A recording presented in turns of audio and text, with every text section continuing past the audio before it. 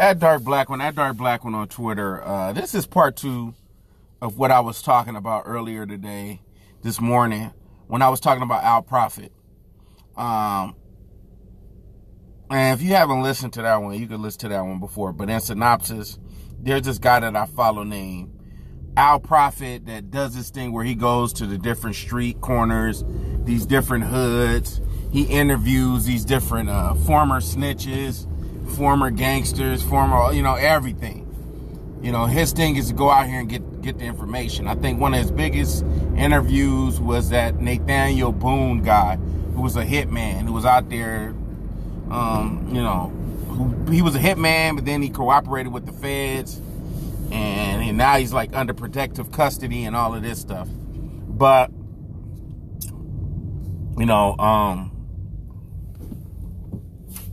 it bothered me, man. That stuff really bothered me because in hindsight, when I really look at his channel, it's nothing but black dudes. It's maybe like 80 to 90% black guys talking about some shit, cold cases, all of this.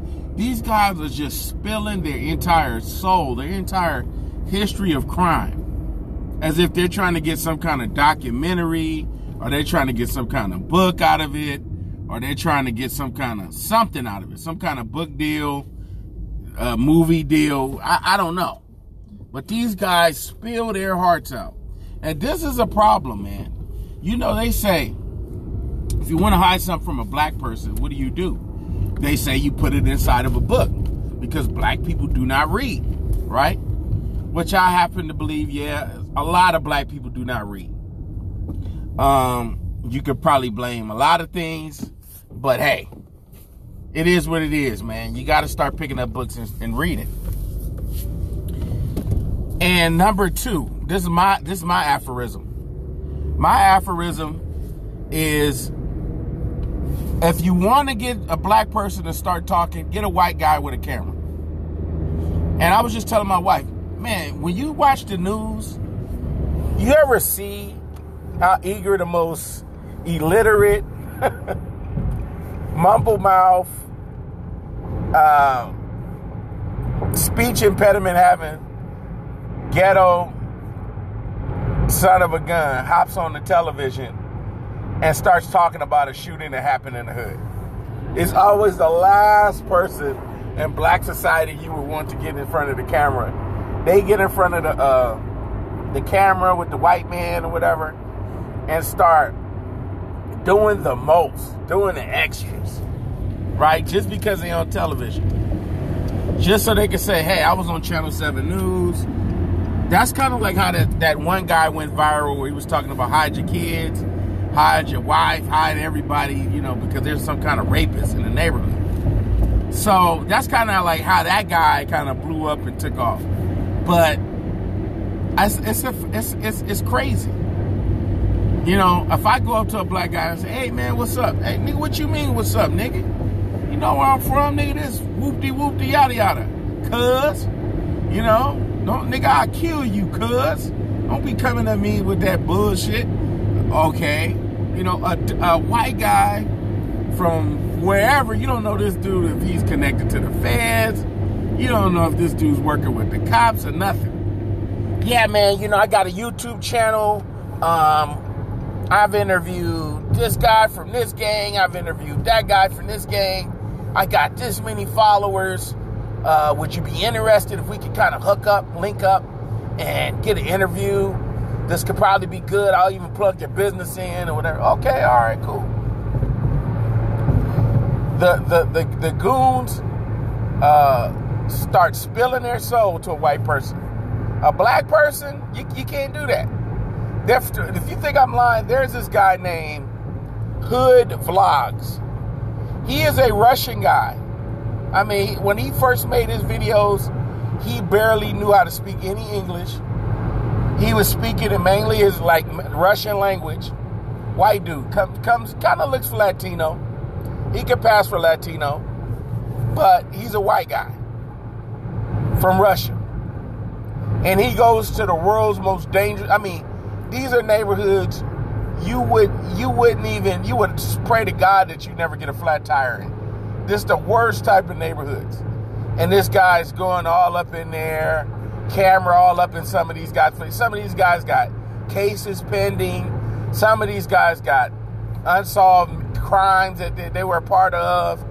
The feds are always trying to build a racketeering case. So it's like, the wise man would be like, hey, look, I ain't going to be on camera. I'm not going to be involved. Don't ask me no question. I don't know nothing. I ain't saying nothing. I'm not giving the law enforcement no kind of information that they can use against me. I don't even want them knowing that. I mean, even if they know I'm in my projects or in my neighborhood, I don't want to be on camera talking and speaking. I just don't, I ain't doing that. And then think about it. Your enemies from your opposite hood, they watching the video and they getting upset and they like, that just makes you a bigger target.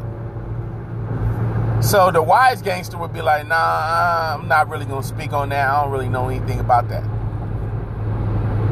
But what this guy does is, he goes to these neighborhoods and he gets these interviews. But the way he was talking on the internet, the way he was popping shit on the internet, it's like, I know for a fact you ain't coming with that energy when you interviewing a lot of these certified goons that used to do death row security, or these dudes is no joke. These guys was in the can,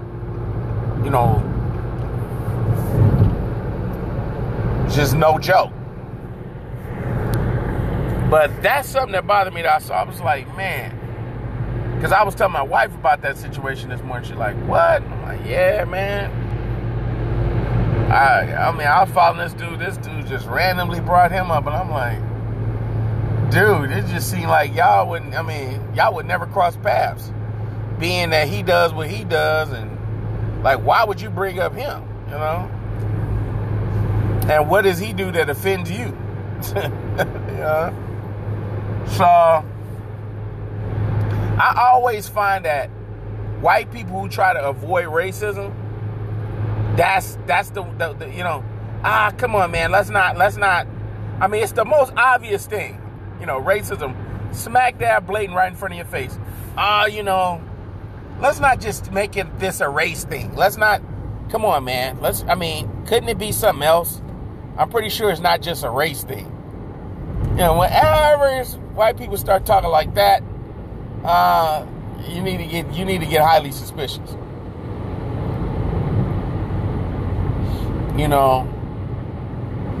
need to get very, very suspicious when you got somebody who's trying to be down for the culture, trying to come around, trying to act like they down for the squad, down for black people. And then whenever racism's brought up, maybe it's not such a race thing. It might be something else. It might be that the guy just kind of, nah, dog. You know what I'm saying? Nah. You got to call it what it is. That's one reason I had no issue with the Ebro interview.